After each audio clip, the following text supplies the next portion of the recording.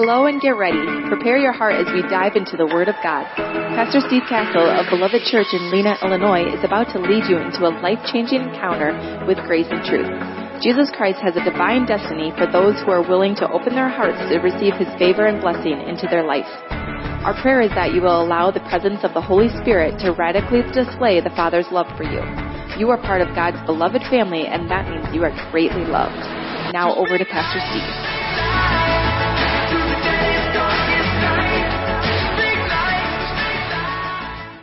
All right, I'm going to switch over while you play a video for us.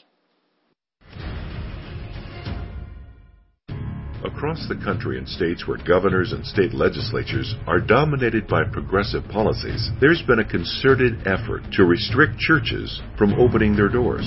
As more and more pastors report being treated unfairly, it begs the question, is there a more sinister agenda at work? The New York Police Department says it has evidence that anarchist groups were pushing the protests toward violence and vandalism.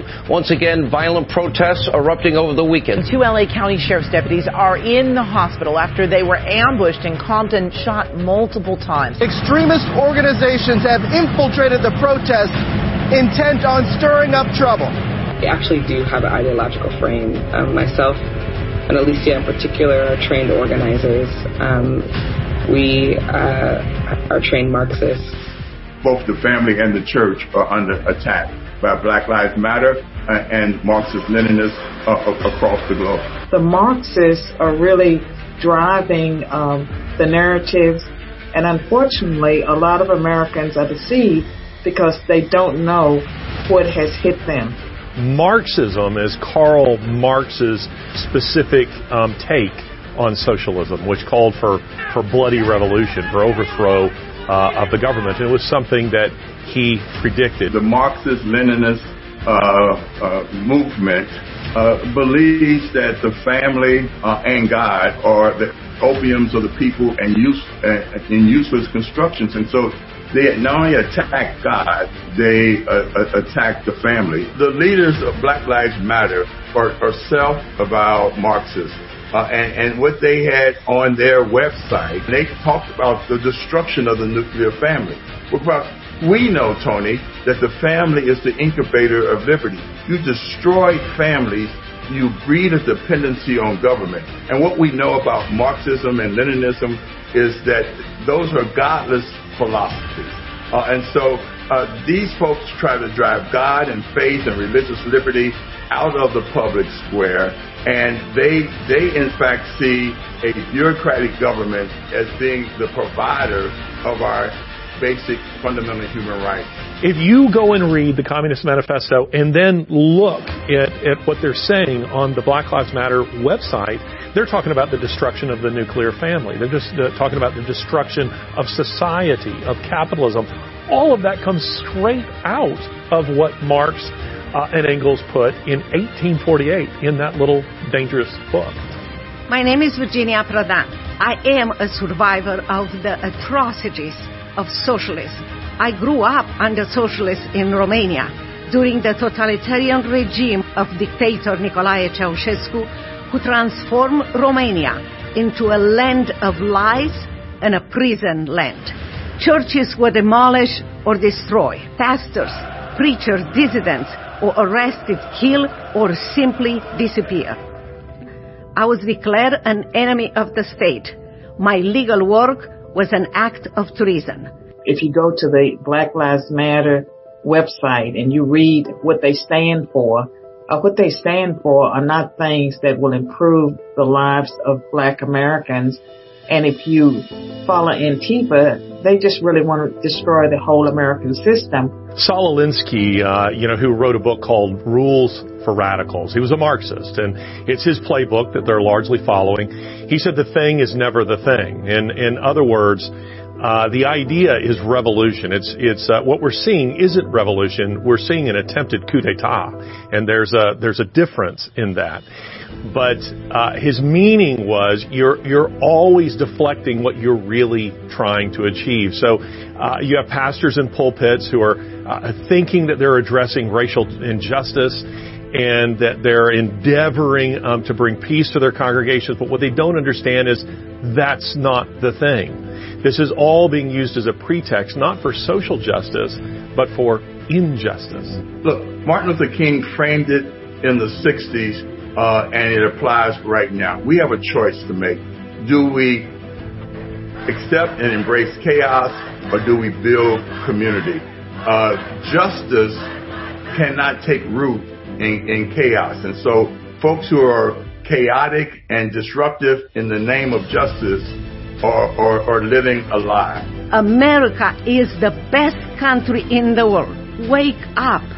Wake up before the atrocities of socialists will wake you up. America's freedom is on the line. And I know that some people who are watching this are thinking, well, this is just about the right and a bunch of religious kooks, or whatever. What I would say to you is this: you're a reasonable American. Life as you know it is on the line. You don't have to be a Christian. Freedom is at stake here.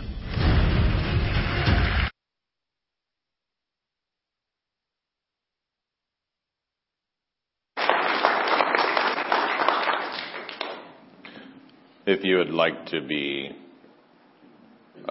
hated, you would be a pastor about to do what I'm going to do today. Woo! So, I know not by this room. Amen. But there's a reason that they threatened me with jail. It's this very year. What we are going to do together is not politically correct. It is biblically correct. Amen. It's not socially acceptable, but it is acceptable by the Father. Amen. And I'll verify all of that through the Scriptures so that no one has to do that thing where they are kind of hoping it's right, but maybe it's not right, but it could be right, but I'll verify that that's all right. And to keep me focused, I'm going to use a PowerPoint. Thank you, Todd. Which, all y'all know how I like to, almost all y'all know, because just the ones that are laughing know more. I have to be very purposeful in something like this in order to hit the target. I get fussed at incessantly by the staff and by my wife that I need to definitely stay on point because they all know me and know me enough that when I get to the end, I'm like cramming and pushing, and my wife says all the time, she goes, I know what the Lord gave you for the end of your message was the culmination of everything in your message, and then you rush through that because you don't want to, I'm not thinking about the clock. I don't know how to, I want to do this. Hey, now that's power right there. I want to say this just so folks know, like, I'm not trying to go long or go short. I'm not trying to hit some magical time target. I'm trying to get from me like a mail carrier. I'm trying to deliver something that I have. And I don't want to leave something in the sack just because maybe somebody doesn't want to carry their mail. Like, it's not mine, it's not from me, it's from the Father. So I want to give that, but I also obviously want to understand that some folks have other things today. I don't know why. Like, to me, like, it's all downhill after church, but whatever. And personally, I don't think I've honestly left this building before like 2 p.m. in 6 months or something, which is totally fine. I'll stay here as long as you guys stay here. So you don't have to rush off. I don't have to say amen and you split the place. But I'm also not trying to make it so that if you have something that I'm in the way. But this, for probably 90% of you, this is the only chance. This is the only chance that the Father may get a direct message to your heart in a week. And I'm not beating anybody up. I understand. YouTube can get you for 12 hours. The TV can get you, if you are an average American, the TV gets you for 38 hours. But mostly, usually, the people of God, we just don't have time for that, like, church stuff. And don't you know how that really blesses the Lord's heart? Oh, I'm a church stuff thing. So I'm not trying to slow down anybody's day, to hinder anybody. But this kind of stuff, not being done, not being said, is why we are in the state that we're in America. Amen. And I'll be honest with you, personal experience. When they threatened to come pick me up and take me to jail, I could count on two hands the number of people that stood with me.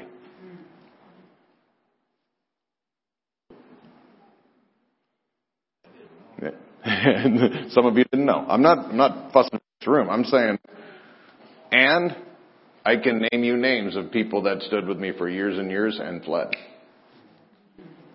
Amen. This is when it gets real. When you start talking about this stuff, I can stand up here and talk about the love of God, and everybody's like, oh, that was the greatest message ever. And I do. You don't get to talk about the gospel, the kingdom, without talking about the love of God. It is an indispensable part of it. God is love. God is holy. God is righteous. God is judge. That would be like me walking up and saying, Cindy has black hair. And then everybody in the room says, oh, okay, I know Cindy. You know one thing about one part of Cindy.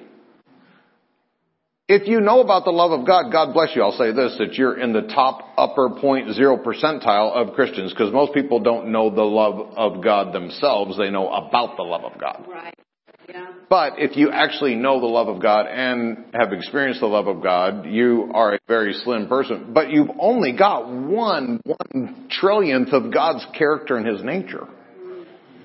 This is why Paul said, and this is the context of why I'm doing this. I understand I'm going to say stuff, and it potentially would make some of you not come back. I get that.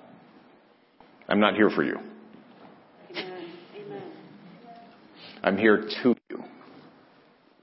There's a difference. Amen. And because I've gone through all of those insecurities that I used to have about making sure that I'm really precarious with the room, because I don't want anybody to leave me. Because I've processed through that, and I've grown and I've changed, and I've actually repented. Because I do that, I have the ability now to literally say things from heaven and not try to pull back and worry about how they hit your feelers. Yeah. Amen. Because I'm not headed for your feelers, I'm headed for your heart. Yeah. And you don't have to. I'm not saying everybody has to agree with everything, okay? I get that. But I'm going to say these things from Scripture.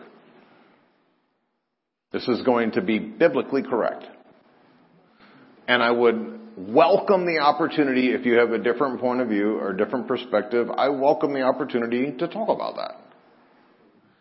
But because there's been a varying amount of perspective and opinions about all of this subject matter, America has taken a crazy trail that we were never supposed to be on when the founding fathers said, let's make a nation built on righteous biblical concepts and precepts. Let's put people in leadership, that same idea and concept, and then let's make sure they cannot ever solidifying it constitutionally. And then we came along and decided to progress everything because they were idiots. So I'm going to deprogress stuff. I'm going to do my part to influence the political realm. I know, God forbid, talk about politics in church. I'll get there too. If you are paying attention at all, they have said things like, there are more people voting this year than have ever voted. In fact, I think in multiple states they've already exceeded in pre-voting the total number of voting versus 2016. So there is an incredible in people's engagement in voting. And almost everybody from left and from right are talking about how exciting it is that so many people are engaged in voting. I tend to think different than most people on nearly everything. So here's my opinion. One is we assume that all of those votes are legal and legit. Right. Yeah. And two, why do we think that more people doing something is better? Let's do it this way. Let's say we, as a whole room, decided to exercise democracy, which is, democracy in its purest form is the majority rules. Most people think that's a positive thing. But what if the majority rules that we want to take, Pam has a nice Toyota 4Runner, and my wife's always wanted a 4Runner until she wanted a Tesla. Now she wants a Tesla. I know, shocking. I want her to have a Tesla too, because it has auto drive. So I can go to Texas and turn it into my office. I'll be one of those guys you do the video of. This guy's not even driving. You're darn right. I bought a Tesla. Pam has a Toyota 4Runner. Really nice Toyota 4Runner. Pearl white, I think. Just really beautiful. She really wanted it. So what if, as a democracy, we as a church decide that would be really great for the church to own instead of Pam? Right. Can I get 51%? Right. If I get 51% in a pure democracy, legally, we can go to her and say, sucks for you, sis. Hand over the keys. That's what a democracy does. And I don't think people understand this.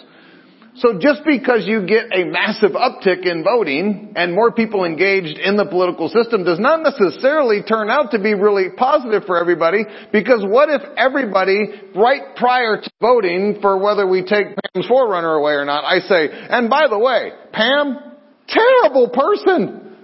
She literally kicked a dog on the way to church today. She's got money just literally coming out of her pocket. She's got bazillions in the bank. She doesn't even really like the 4Runner. I seen her bounce it off a snowdrift the other day. Now let's vote. Right. Yeah. Yeah. That's going on right now. There are uneducated voters who are being lied to and manipulated, and because there's more of them, we think we're doing a good job. I am going to do something different. I am going to educate everyone in the room from the perspective of the Father on the issues that are going to be on the ballots. I am not going to tell anyone in this room how to vote. Did everybody hear me clearly? I will not tell anyone how to vote, but I will tell you on what to vote about if you call yourself a Christian. That's my realm, okay? I'm talking to believers. I'm talking to Christians. The world can do what the world wants to do. They have legalized marijuana. They've done, if that's how they want to roll, that's their thing. But I'm talking to people that call Jesus Lord. Does anybody know what Lord means? I know it's an interesting concept to bring up in America, especially in 2020, when the coolest word that we want to use is no. But there's actually a Lord in heaven. And Lord is not, like he wasn't voted in. Like heaven didn't take up a poll and say, well, who should be Lord for eternity? Gabriel, Michael, Lucifer, Jesus. He was Lord. All of heaven knows it. In fact, when Jesus walks into the room in heaven, They don't act like most of us when Jesus walks into our rooms. I was so blessed this morning sitting here watching. Amen. Watching you. Momentarily when I was in and out. Last night I had a dream and I was in heaven, and I'm not going to go there. But the Father and I were talking about some stuff, and it was so powerful to see you guys this morning in worship, and a ton of you not giving a rip about who was next to you, about just honoring God with your worship, honoring the Father with praise, honoring Jesus. Do you know how unique that is? You know the world calls you absolutely batty crazy for worshiping God, which is what everybody that says they're a Christian is going to do eternally and infinitely for the rest of time, and then even after time ceases to exist. And people can't do it now, and they think they're going to do it later. That's silly. If you can't do it now, I promise you, you're not going to go up there and do it forever. If you can't do it for 30 minutes, you think you're going to do it for 30 years? 30 billion years? Come on now. I feel safe in this environment to do what I'm going to do, because even if you disagree, I know that you know my heart. And I have no reason, desire, or purpose to manipulate anybody. I'm not on the ballot. Well, I am on the ballot. Just thought about it. I'm actually an elected official, but only a few of you can vote for me. So I'm not even going to talk about me. If you vote for me, you're going to be surprised. But I'm not on the ballot. So this isn't about me. I am of the Lord Jesus Christ. He is my Lord. I don't get to vote for what I want. I don't get to decide who's going to give me the most money and then vote for him. I have to do what my Lord says, if He's Lord. And really, honestly, my money or lack thereof it is supposed to come from Him anyway. The educated and engaged Christian position in America. So the first thing will be, because my remote worked. Maybe after you touched it. Mitchell has that touch. Charles Finney was probably one of the most influential people in all of Christian American culture. He was a preacher right after the turn of the century, right around 1730-ish. 1830, right after we became a nation. We were a fledgling nation. And most people don't know this about the history of our nation, but after we were created a nation, by some incredible patriots, founding fathers, almost all of whom were exclusively Christian. After our nation was established by these people, most people don't know this, we went into a massive slide, morally.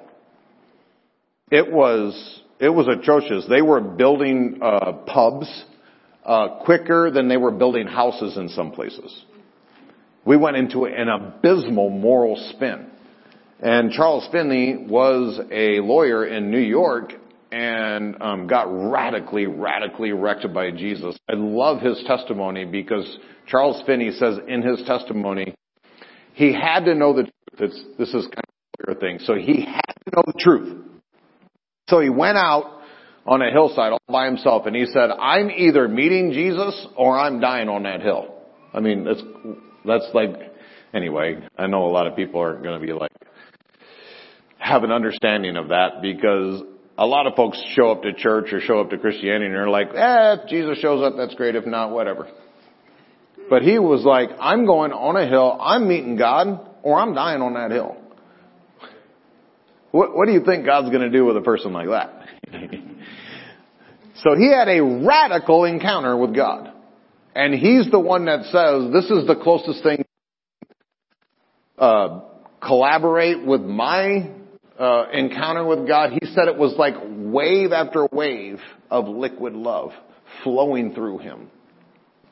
And that is the closest that I've ever heard anybody give an analogy of the exact same thing that happened to me in 1995 on Baileyville Blacktop, sitting on the side of the road in my 1978 Olds Delta 88. Jesus came into my car, and all I can say was it was like waves after waves of liquid love flowing through me. And Charles Finney had a powerful encounter with God. So powerful that he literally was criticizing and condemning the pastors of his day because they were so unencountered with God. And their preaching and their ministry was so uninspired and lacked power and lacked emotion and lacked actual engagement and movement in the nation. And he was in New York City, which was kind of the mess of the mess. And he's watching stuff go on. And he basically gets mad. And he quits his law firm. He literally tells a client in the morning, he said, I am under retainer by the Lord Jesus Christ, so therefore I cannot follow your case anymore. And he literally quit a client who was paying him so that he could go and preach. And he started preaching in the streets and in any little church that would have him. And he got thrown out of a ton of churches. We don't understand history a lot of times. Like we look back, someone says, hey, the great preacher, Charles Finney. Everybody's like, yeah, Charles Finney. If you would have been alive during Charles Finney's time, they would have said like, hey, the great preacher, Charles Finney. You'd have been Charles Finney. He reminds me of Steve Campbell. I don't like either one.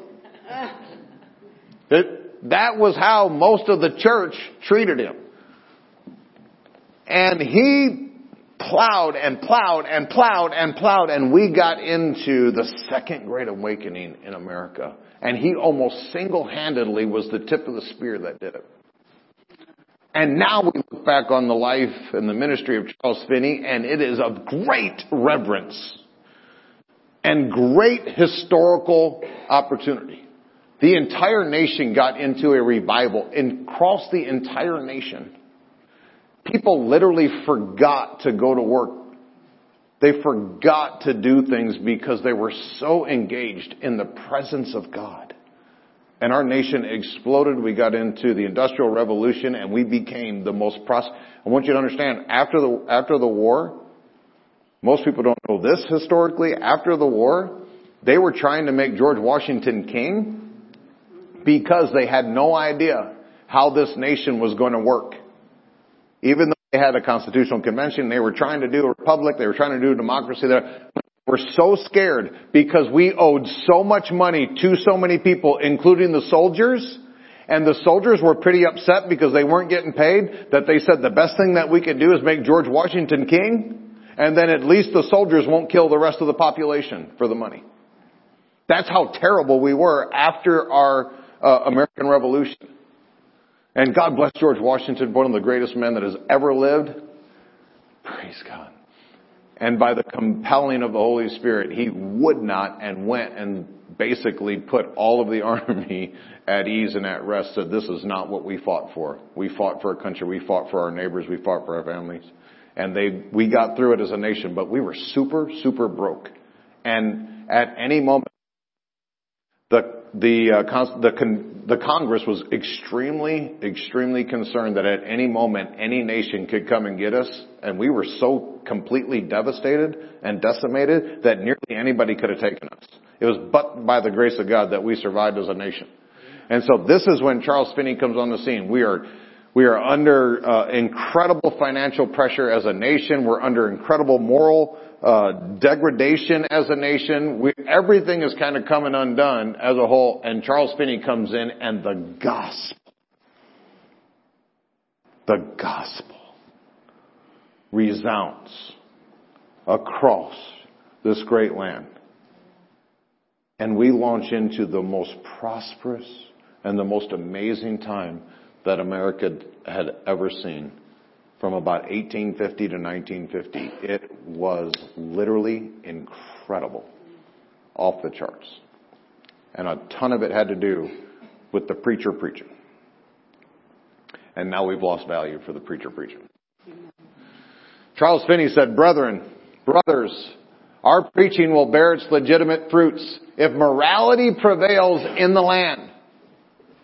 The fruit is ours in a great degree. If there is a decay of conscience, the pulpit is responsible for it. If the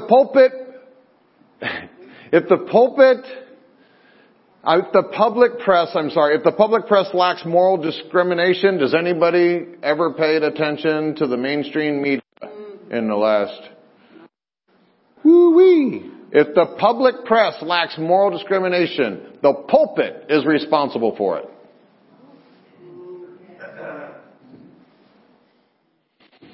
If the church is degenerate and worldly, I have multiple minister friends who have presided over multiple homosexual unions this year when you're not even supposed to have a wedding. The pulpit is responsible for it.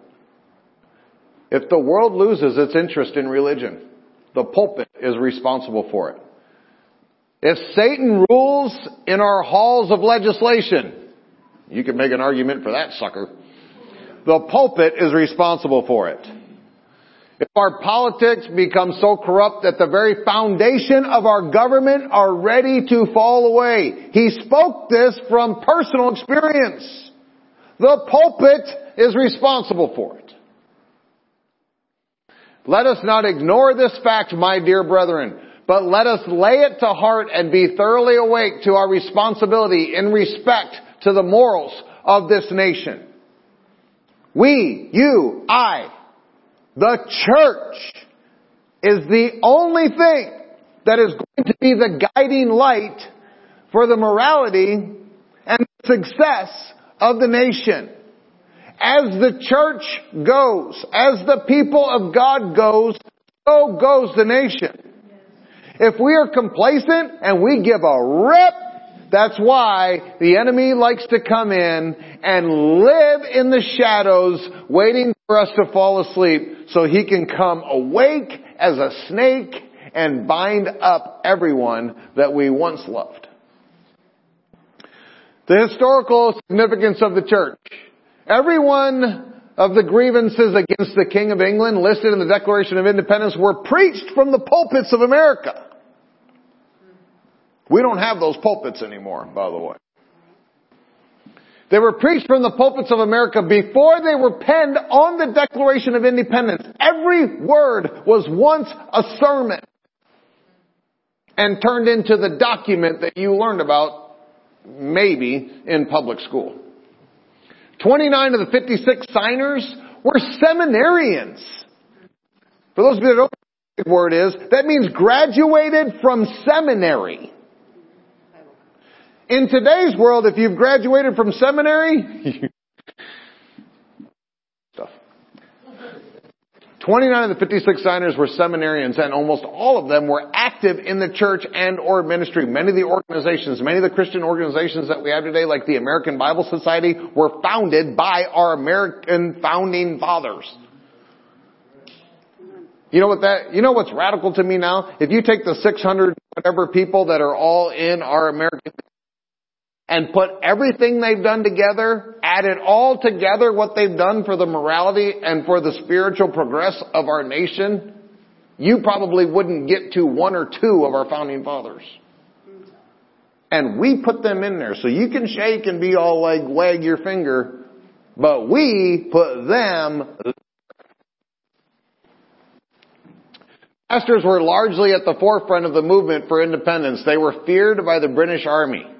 They were feared by the British Army,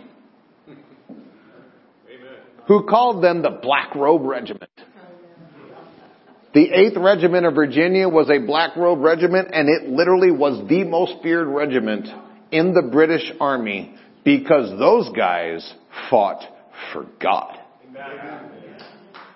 They didn't miss their shots. What has happened now? You know why the government was able to easily completely relegate the church to non-essentiality? Because we're weak. And I'm not saying this to make anybody feel bad. Maybe a little bit. The reason they were able to do it to us is because they were able to do it to us. Right.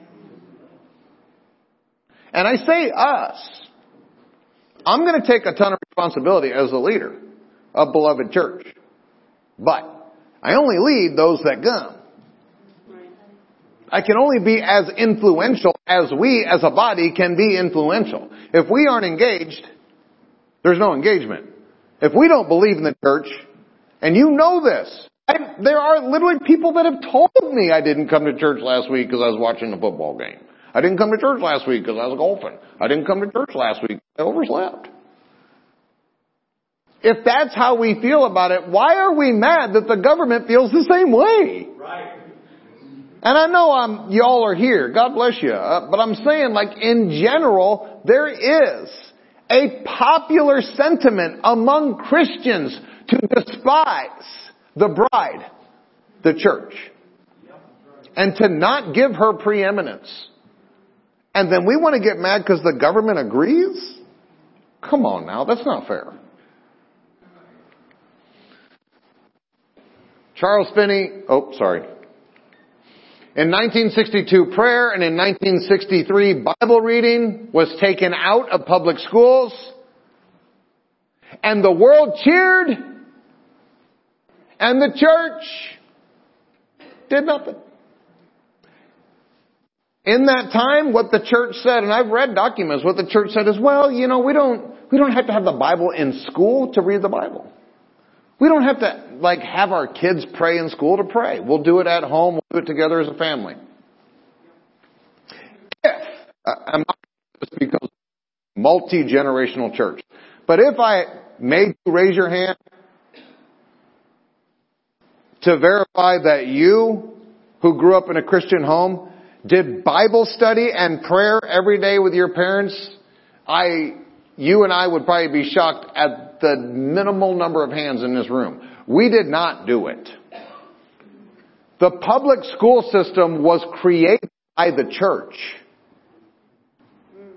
for the purpose of teaching their children how to read the Bible and understand the thoughts of God, which included science and math.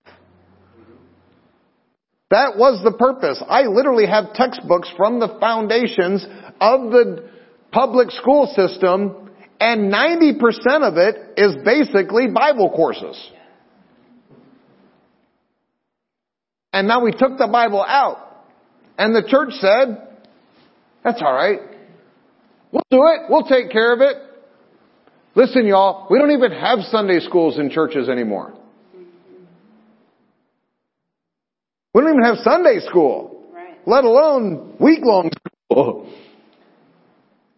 Because we usurped our responsibility. The excuse? Well, that's political. We need to stay up. We just need to do the spiritual stuff. While our kids are being indoctrinated by the state. The consequence? Unprecedented. You look at any stat from any organization, not even Christian, unprecedented moral decline. Unprecedented.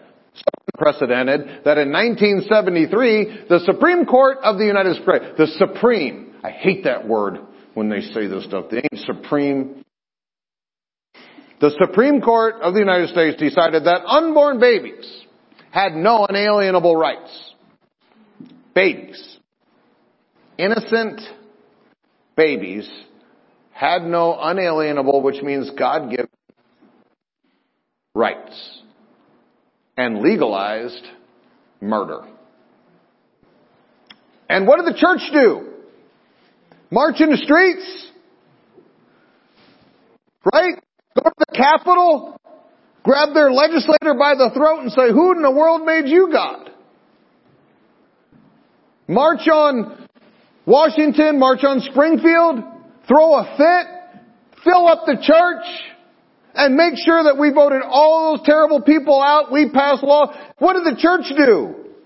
Did we fight for life? It's political. I'm not going to kill my baby, but if somebody else wants to kill their baby, that's their choice.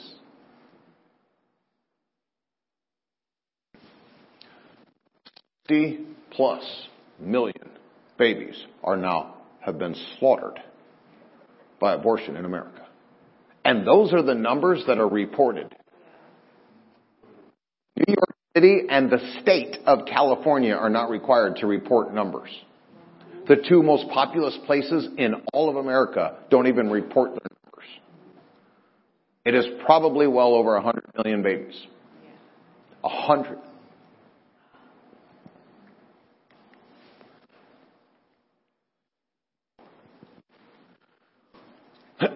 Whatever the church and the Christian is not in the church, the Christian, and by nature Christ, because Christ in is Christian. Christ in. Christ is not in. Christ is not in. Right. What you usurp to somebody else influence in, you usurp to that person or that entity. And I'll almost guarantee they don't have Christ. So by default, we have usurped a bunch of authority, a bunch of influence to anti-Christ people and organizations. There are lobbyists right now. I know a bunch of federal and state legislators, senators and state reps. And I know a bunch of them personally. There are lobbyists right now that are paid millions of dollars to lobby in Congress, in the federal Congress, to lobby them, to let them pass a law, to encourage them to pass a law that makes it legal for a father to marry his son because they've been having sex since they were born. They are lobbying for this. Lobbying for it. To pass it as a law. If they're trying to pass it as a law, how much do you think is happening? It's because we've usurped these things over to other people. We have educators in public school systems that, God bless them, probably couldn't hit spiritual purity with a stick. And they're teaching your children about sexuality. At 4th grade.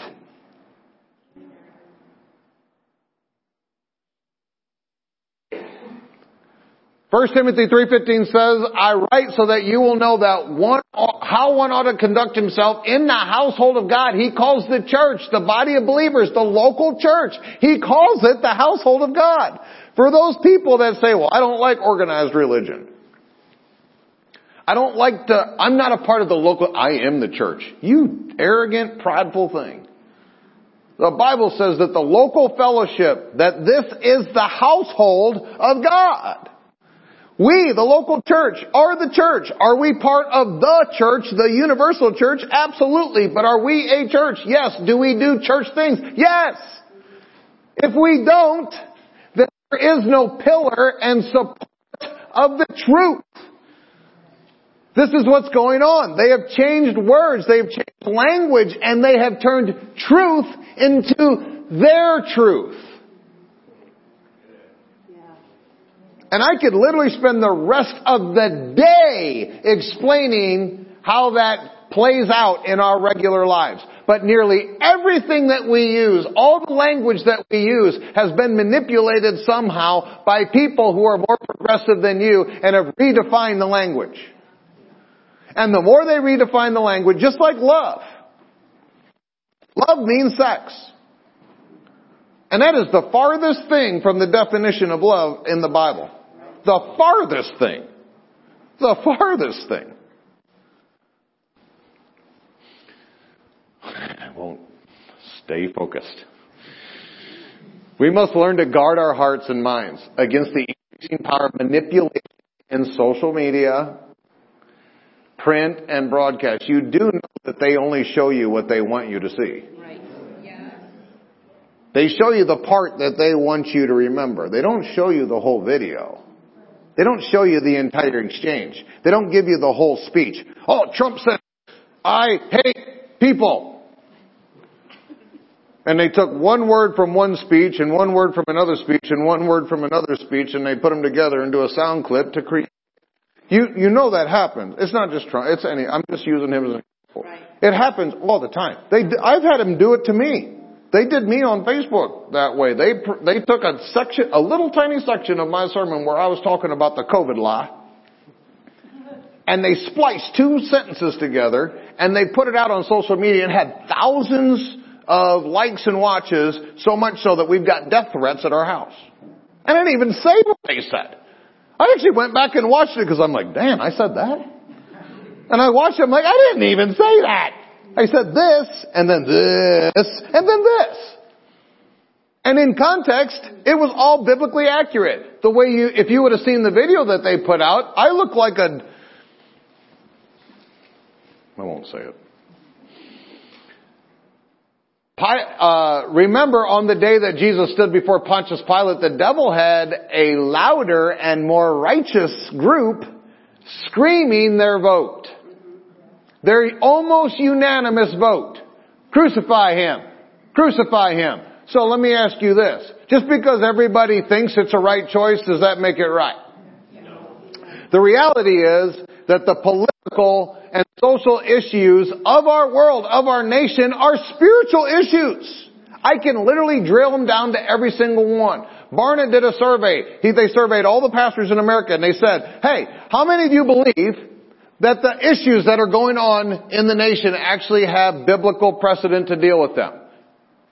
And of the preachers that actually studied the Bible, because there was like 15% of them that said that they didn't know, which means they don't know what was in the Bible. So there's 85% left. Of the 85% that was left, 60% said that the Bible's, so a bunch of them are like, no, the Bible's just a poetic book. So 60% of them said that, yeah, the Bible deals with the social issues. And then they asked the 60%, how many of you, 60%, are dealing with that in your churches? 10%. 10% of the 60%, which means 6%. 6% of pastors actually tell their congregations how to biblically deal with the issues that are going on in their world. And we wonder why the body of Christ is woefully ignorant as to what is going on outside of their own cerebral cortex. God's Word is our foundation and speaks to every political and social issues we will ever face. God actually knew what was going to happen. I know, shocking. This is how you vote. Principles, platform, policies, and then politician. If you don't like a politician, great. That's number 4. Yeah, right. You know how many people are voting by making number 4 number 1?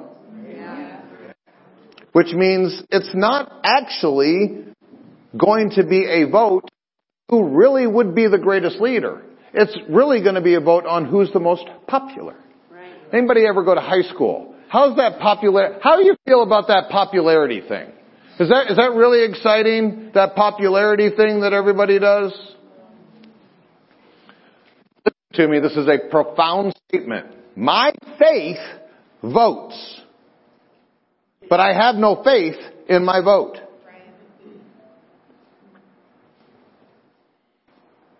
If it's faith, it has an action.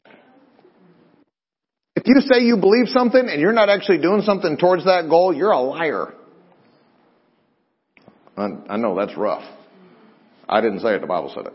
You're a liar and you do not the truth is what the Bible said. But I don't have faith in my vote. I'm not casting my vote to God. It's not my prayer. I'm voting because my faith commands and demands me to. But I don't have any faith in my vote fixing this nation. The only thing that ever will fix this nation is the Lord Jesus Christ and the gospel of truth that we preach on our lips. The only way men can be saved, healed, delivered, protected is through faith in the name and the person of the Lord Jesus Christ. So I vote because I am a servant of the Lord Jesus Christ. But my faith is not in my vote. It is only in Jesus. So I'm going to show you platforms. Platforms between the two parties. So I'm not telling you who to vote for. I'm showing you what you're voting for. If you vote blue, you're going to get what they're asking. Every politician out there that is a blue Democrat politician knows what is on the platform, has to swear an oath to follow the platform as much as he possibly can or she can possibly can.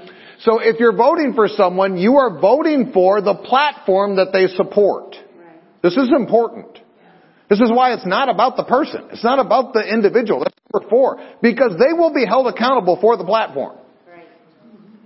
The platform is the entire party that comes together, and they literally all sign an affidavit that says, this is our platform. This is what we will try to do to the best of our ability. And they go on and do it.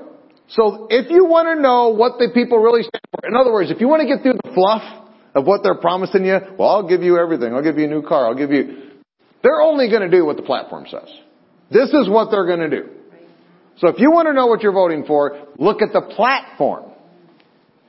So as it relates to religious liberty, the Democratic Party says that the Trump administration, under the Trump administration, too many of our religious communities have been victimized by acts of intolerance, bigotry, and violence. Reads the pastor who was threatened to go to jail for having church by a Democratic governor. We will reject the Trump administration's use of broad religious exemptions to allow businesses, medical providers, social service agencies, and others to discriminate. We will confront white nationalist terrorism and combat hate crimes perpetrated against religious minorities.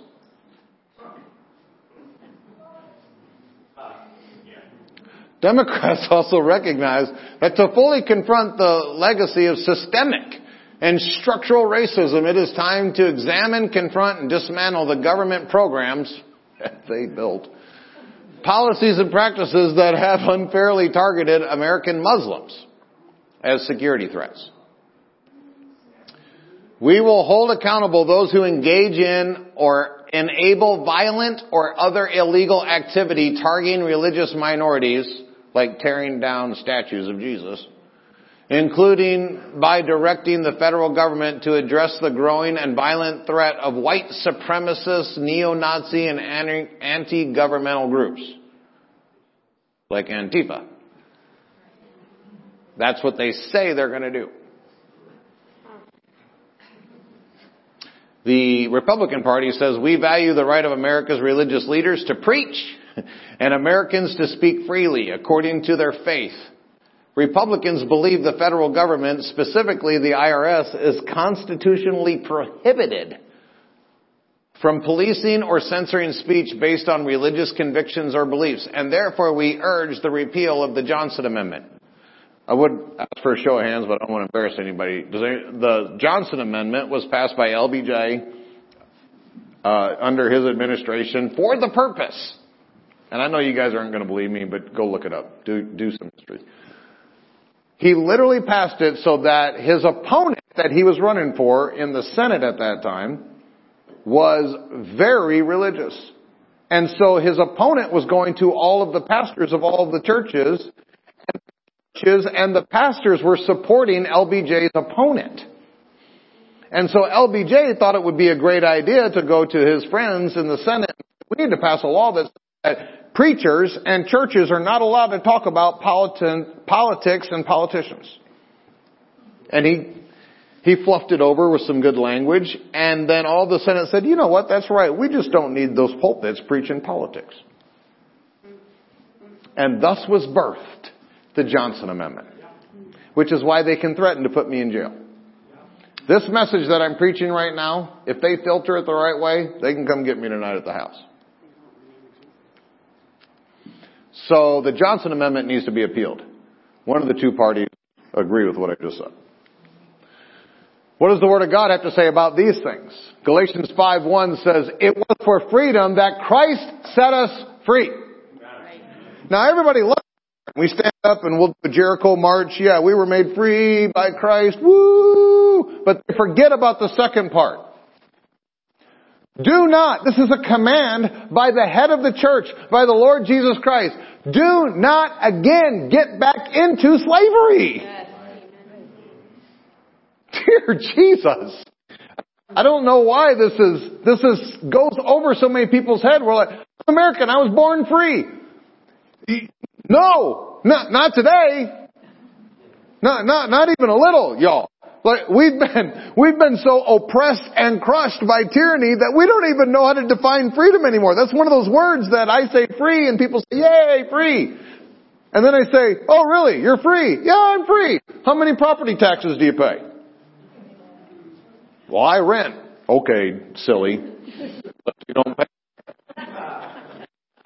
Woo, I know. You're free. Can you stand up in the pulpit and say anything you want? Well, within reason. Can you go to your workplace and tell them what your pastor preached about on Sunday? Oh, dear Jesus, no. I was threatened to be fired in my old secular job. They threatened to fire me about 17 times because I couldn't stop talking about it. We did baptisms in the commissary until they found out. Then I had to stop. I led customers, I led associates to the Lord all the time. I was on camera doing it. They'd bring me in, they'd threaten me, and they could have fired me anytime because I was guilty of telling people about the love of God at a job while they paid me.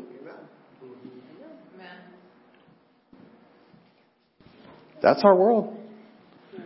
You are in a certain percentage of slavery that has been affected on you, and you don't even know it. The invisible chains are the ones that hold the tightest. John 8:36, Jesus said, "He who the Son set free is free indeed." How many of you guys know the history of freedom and liberty?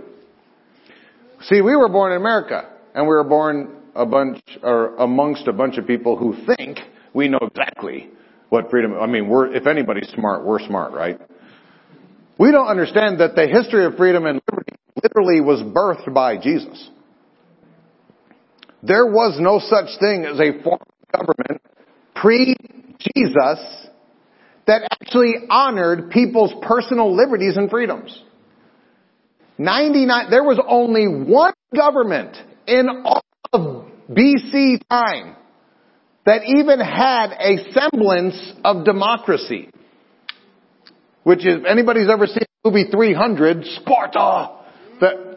Sparta, Athens, was the only place, and it was about 430 BC, that even had a semblance of democracy or personal freedoms. But it was only for people who owned enough land to qualify, if you weren't a girl, and if you weren't a slave. And they defined slave as somebody who worked for someone.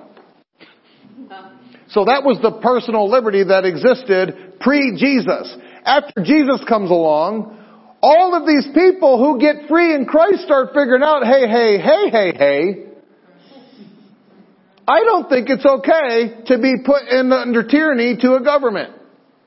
And they started being influential and creative. This is where our nation was birthed from. People who had a radical encounter with freedom and liberty through Jesus Christ. And they're like, hey, you know what we should do? We should have a nation that honors that concept for all people. That's why in the Declaration of Independence it says that these were inalienable rights that were given to us by God, that every single human being was created with these liberties.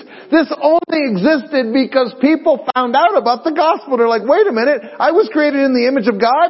Yeah. And you were created in the image of God? Yeah. So then you don't have a right to lord over me and make me a slave? No. Well, then I resist. Right. Shoot. And then we told the redcoats, we resist. And they argued. And we won. Judges. The Blue Party says that they will appoint U.S. Supreme Court justices and federal judges who look like America. I have no idea what that means. are committed to the rule of law, will uphold individual civil rights and civil liberties as essential components of a free and democratic society. A free and democratic society. You do not want judges, never mind. And will respect and enforce foundational precedents, not constitutional, not laws, precedents, including Brown v. Board of Education and Roe v. Wade. Their party says they will defend, basically to the death, Roe v. Wade. Democrats are committed to restoring the full power of the Voting Rights Act and ensuring every citizen can access the ballot box.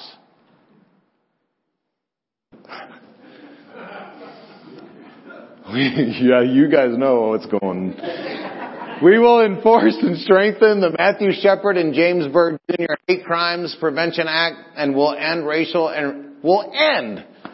with a magic wand racial and religious profiling in law enforcement. This hate crime stuff, this is another one of those things that's popular. Like, yeah, pass some more hate crime stuff. You know, if you make it a bigger crime for someone to do it because it's hate, then you've just permitted people to do the lesser as long as they don't have the hate attached to it. Yeah. Man, I don't know why people don't. All right, so the other party, those guys, we support the appointment of judges who respect traditional family values. A mommy who's a girl. A daddy who's a boy. And children that they have in their home.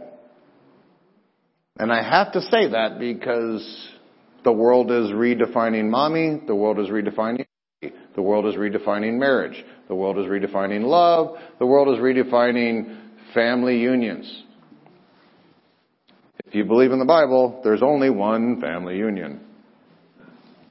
We condemn attempts by activist judges at any level of government to seize the power of the purse from the people's elected representatives by ordering higher taxes. This happens a ton, just so you guys know. They pass something.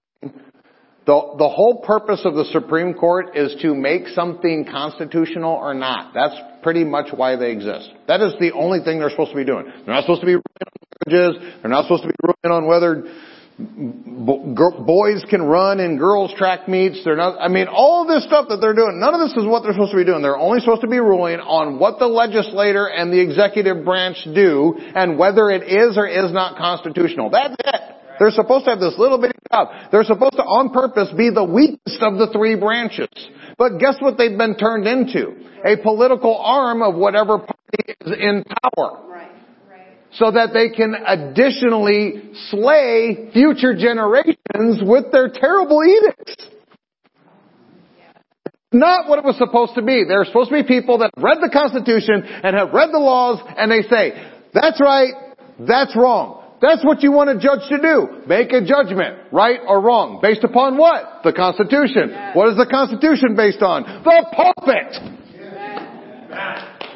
What does the Word of God have to say about this? Exodus 18:23 tells you what kind of people are supposed to have this position. Did you know the Bible says what kind of people are supposed to be in this position? Furthermore, you shall select out of the people, able men who fear God.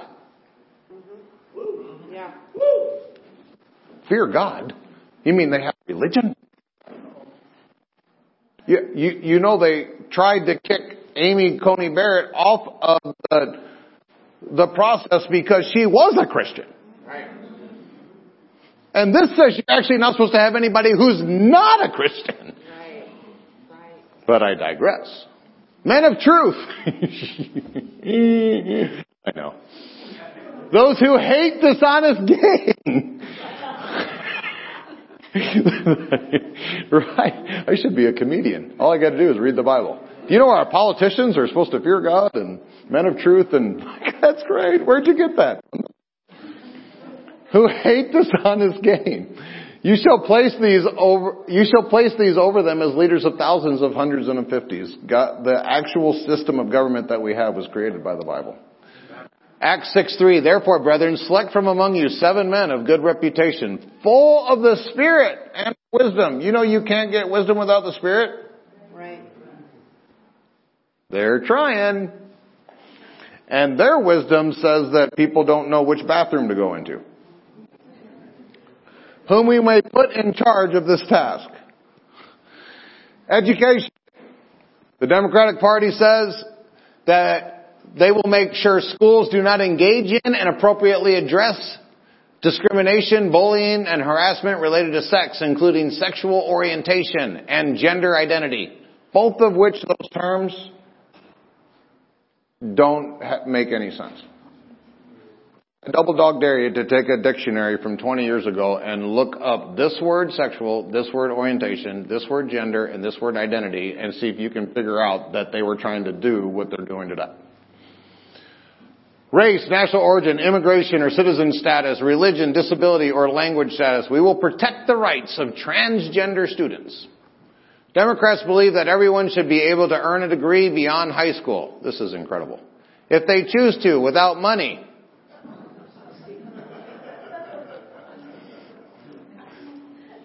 I want to write a platform.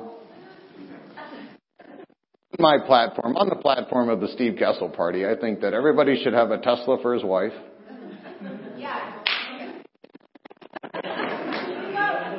Starting a party right now.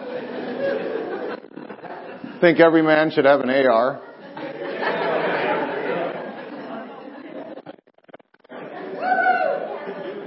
Where are the men? Why did you guys laugh? You guys don't want ARs? If you don't want an AR, I'll take yours. And this man will have 2. Steve Kessel Party. It's all for free. Woo! Tesla's like water from a spigot. Nobody pays for them. They just pop out. I'm sorry. You stop it. Democrats believe that everyone should be able to earn a degree beyond high school if they choose to, without money standing in the way. That is why we will make public colleges and universities tuition free for students whose families earn less than $125,000, roughly 80% of the American people. So I said I was going to talk about this free thing. Here's how you get free college. Every one of the administrators work for free. All of the teachers and professors work for free. All of the janitors work for free. All of the grounds are kept for free. All of the gas in all of the vehicles on all of the campuses are free. All the paper is free. All the pens and pencils and ink and desks and lights and electricity and all. If all of that is free, education. As to the fact that most of you are cognitive to understand that none of that is actually going to work, they don't mean free, they mean free to you. Just like I said that we have a free materials wall. Free to you, not free. Someone's paying for it. And they tell you exactly who's paying for it. The 80% are not the 80%, which means 20% is going to pay for it. And I know, get those rich people, those terrible rich people who succeeded. Get them.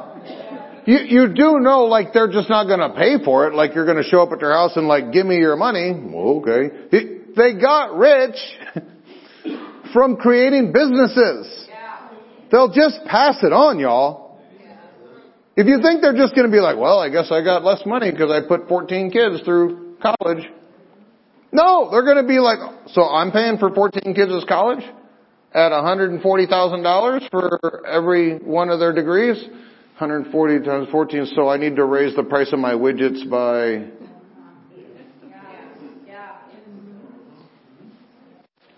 I know, shocking.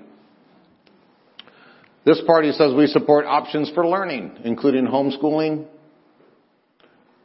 Let me say this. If your kids are in public school right now,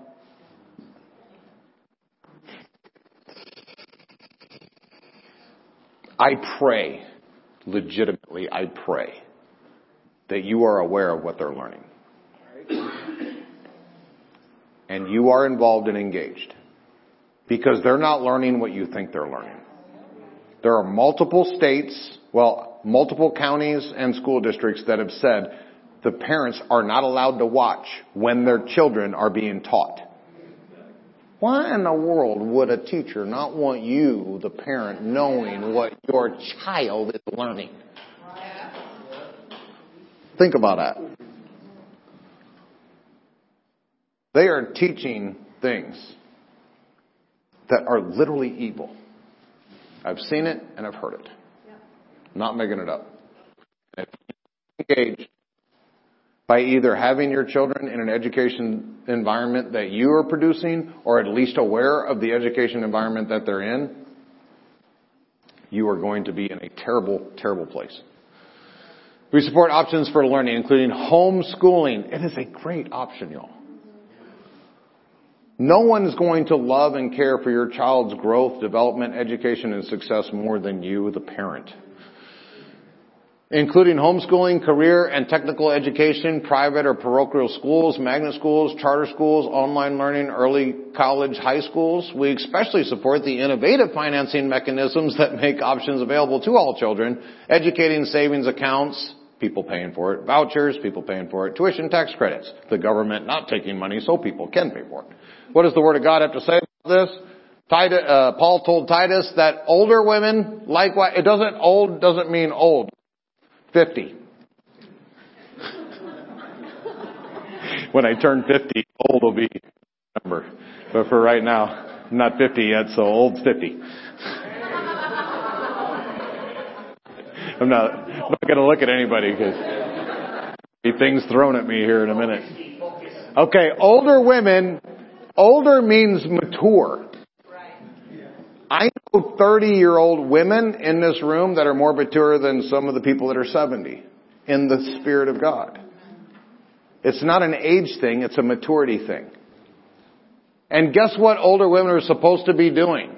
They're supposed to have reverence in their behavior.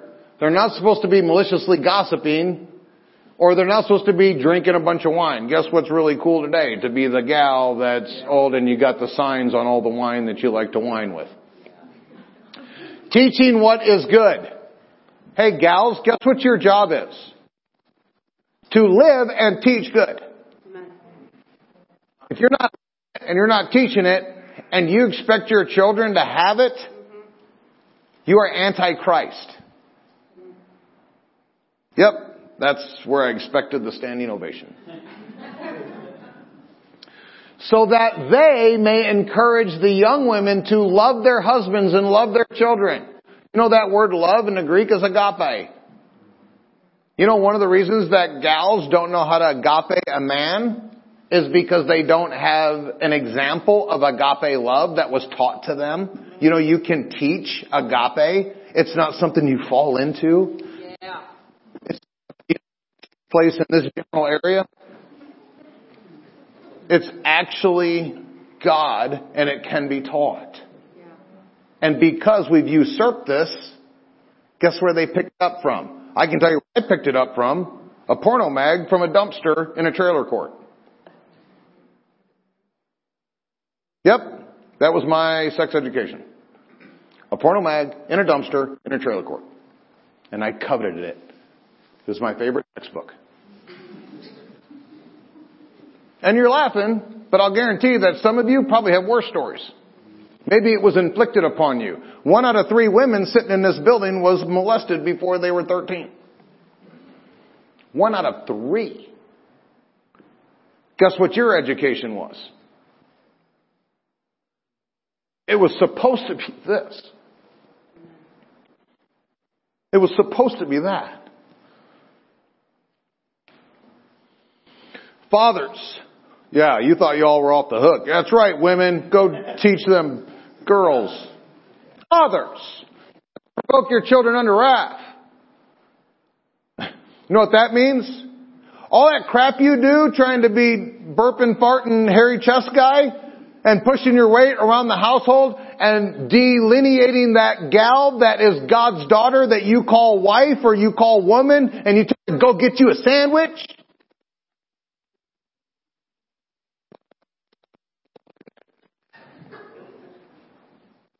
Fathers, do not provoke your children to anger. You know your children love their mother. Guys, and when you treat her subhuman, you know you're provoking your children to hate you. And then you wonder why your kids grow up and hate you. Because eventually you guys get divorced and they want to go live with mom and you wonder why. Shocking.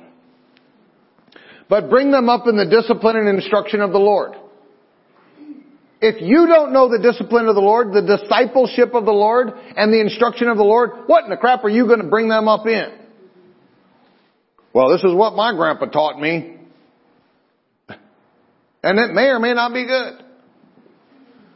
22:6 of Proverbs, train up a child in the way he should go. In a way he should go. In a way he should go. We've changed this verse into train up a child in any old way that they go. Yeah. Hey, want to be a princess? Okay, we'll buy you a dress. You can be a princess. This actually means parents are supposed to pray about the future of their children. Radical concept. And then on purpose train them up in things that God created them for. You know what this is? Responsibility. We don't like that word in America in 2020 because we're free. If you train a child up in the way they should go, when they're old, they won't get away from it. Amen. Human life. If I was a one-issue voter, I'm not. If I was, this is my issue. Human life. We live in a country that values animal life and plant life more than human life. In America, I can go right down here to Savannah, Lock and Dam number 13. I can climb a tree. And there is a bald eagle's nest that is, they hang out in Lock and Dam 13 Savannah. I can climb a tree, and if I touch, physically with my finger, if I touch an eagle egg at Lock and Dam number 13 in Savannah, Illinois, I can go to jail for 5 years under a federal offense and pay $200,000 in fines. If I physically touch. But I, righteous, legitimate pastor of a great, healthy church in northern Illinois, can go and rape a 17-year-old, convince her not to say anything, get her pregnant, take her to an abortionary, get the baby murdered, come back and preach and get my good salary. And I will be in perfect right standing with the federal government.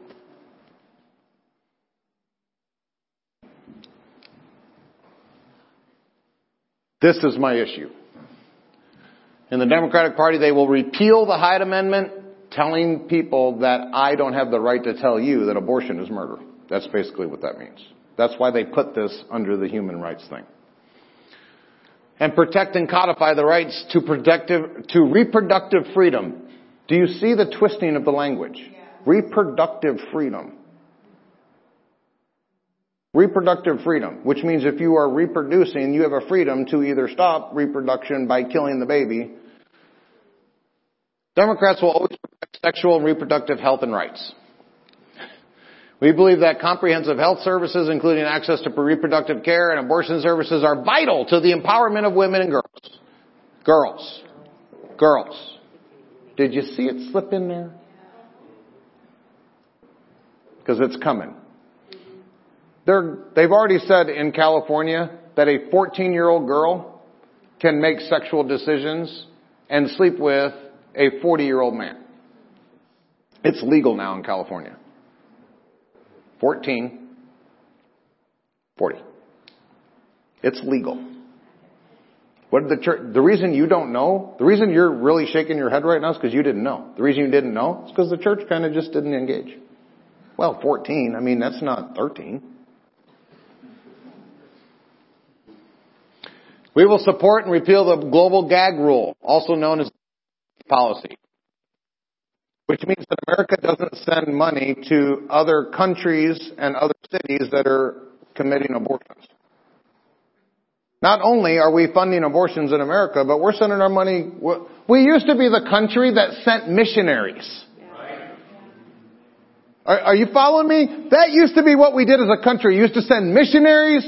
We would send money to give people relief. We would send food. We would go build houses for people. We used to be that country. And now we're the country that sends money and doctors to go kill babies. And we need to stop not letting that happen, says one of the parties. And measures like the Helms Amendment, which limit safe access to abortion, we will also restore and expand American contributions to the United Nations Population Fund. If there's ever been a twisted word, they literally on their website says that their goal is to depopulate the world because we're overpopulated. And it's called the Population Fund. To help guarantee access to health care for women and children around the world and eliminate child early and forced marriage. The Republican Party says the Constitution's guarantee that no one can be deprived of life, liberty, and property deliberately echoes the Declaration of Independence proclamation that all men are created and endowed by their Creator with certain inalienable rights to life. Accordingly, we assert the sanctity that is a divine word, y'all. The sanctity of human life. And affirm that the unborn child has unborn child. Not a fetus, not a zygote, not a clump of cells. It's a person. That an unborn child has a fundamental right. I cannot believe that we have to say that. Which cannot be infringed. We support a human life amendment to the Constitution and legislations to make clear that the 14th Amendment protections apply to children before birth. Children before birth. What's the Bible say? You were made. You were made. It didn't happen. You weren't a mistake. You might have been a surprise to your parents, but not a mistake. You did not surprise God. You were made by the hands of God. All the delicate inner parts of your body, and you knit me together in my mother's womb. Thank you for making me so wonderfully complex, says every woman.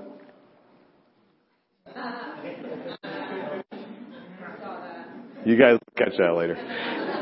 Your workmanship is marvelous. How well I know it. You watched me as I was formed in utter seclusion, as I was woven together in the dark of the womb. You saw me before I was born.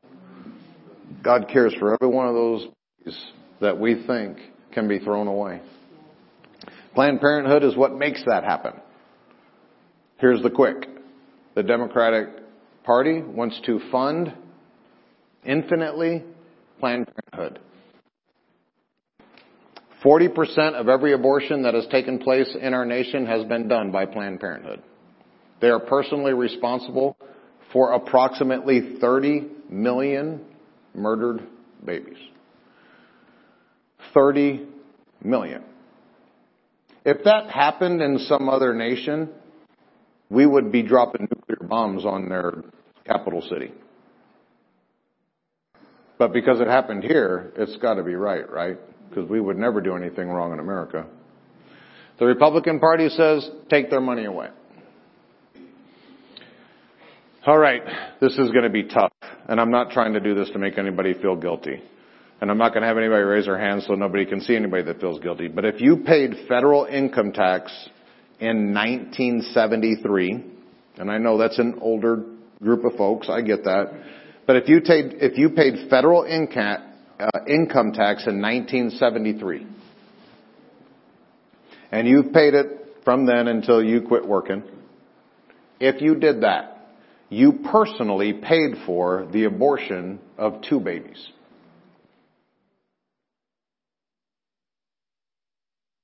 I know that gives you warm fuzzies. I'm sorry, but that's the math. You personally, because the government paid for abortions, $300,000 a year for many, many years until 1980, when they said that the government should no longer pay for abortions. So if you pay federal income tax from 1973 until 1980, you personally paid for 2 aborted babies. Whether you knew it or not, whether you wanted to or not, whether you like it or not. What does the Word of God say? Jeremiah 1:5. I knew you before I formed you in your mother's womb. Before you were born, I set you apart. There was a purpose for you before you were born. You don't actually need to go and find your purpose. Amen. You need to receive your purpose. Right. And appointed you as a prophet to the nations. Maybe some of you are prophets. Nobody? Need to do better at that, Bob. Proverbs 24:11 and 12. Rescue those who are being taken away to death. What do we do for people that are being set up to be killed? Rescue them. What is a normal, godly, righteous human response for someone being drug off towards death? Rescue. Rescue those who are being taken away to death. Hold back those that are stumbling to the slaughter. If you say, behold, we didn't know that this was happening. I didn't know I paid for 2 deaths. Does not he who weighs the heart perceive it? Does not he who keeps watch over your soul know it? And will he not repay man according to his work? Frederick Douglass. I have a political idea. He was not a politician. He was an advocate for human life. I have but one great political idea. That idea is an old one. It is widely and generally assented to. Nevertheless, it is very generally trampled upon and disregarded. Amen. The best expression of it I have found in the Bible. It is in substance, righteousness exalts a nation. Sin is a reproach to any people. This constitutes my politics.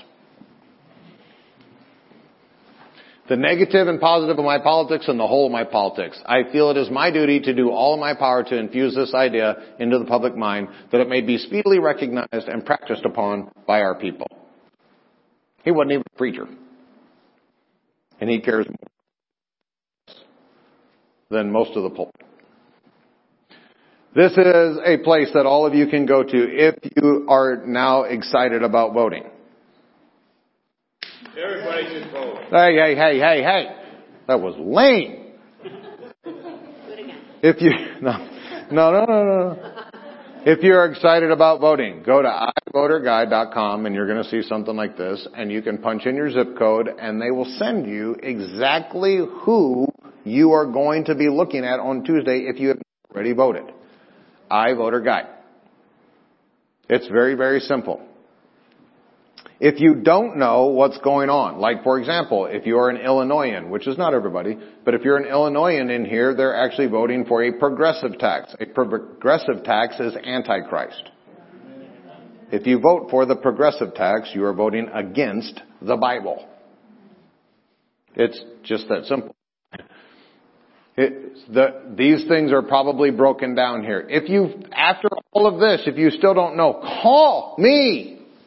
I will help you make an educated Christian vote. Now you can't say, well, I didn't know. Now you know. This is the end of the PowerPoint, and so I would like to pray for you. Thank you so much for sharing a few moments with us as we have encountered Jesus Christ through the ministry of His precious, life-changing Word. If you would like to learn more about the ministry of Pastor Steve Castle and Beloved Church, please visit us online at belovedchurchillinois.com or call us at 815-990-0367. Always remember that you are part of the beloved family of God, and at Beloved Church, this is where you are greatly loved. Now please open your heart as Pastor Steve proclaims the blessing of the Father over your life. Beloved, I pray, I desire, I declare that above all things, that you allow the finished work of the cross to bring prosperity into your finances and also divine health, prospering your body. And all of these things are going to affect you in a supernatural way as you allow your soul, your mind, your will, your emotions, and your personality to be perfected in prosperity that the Father desires for you to have. We love you, and we cannot wait to see and be with you again soon. Goodbye, beloved.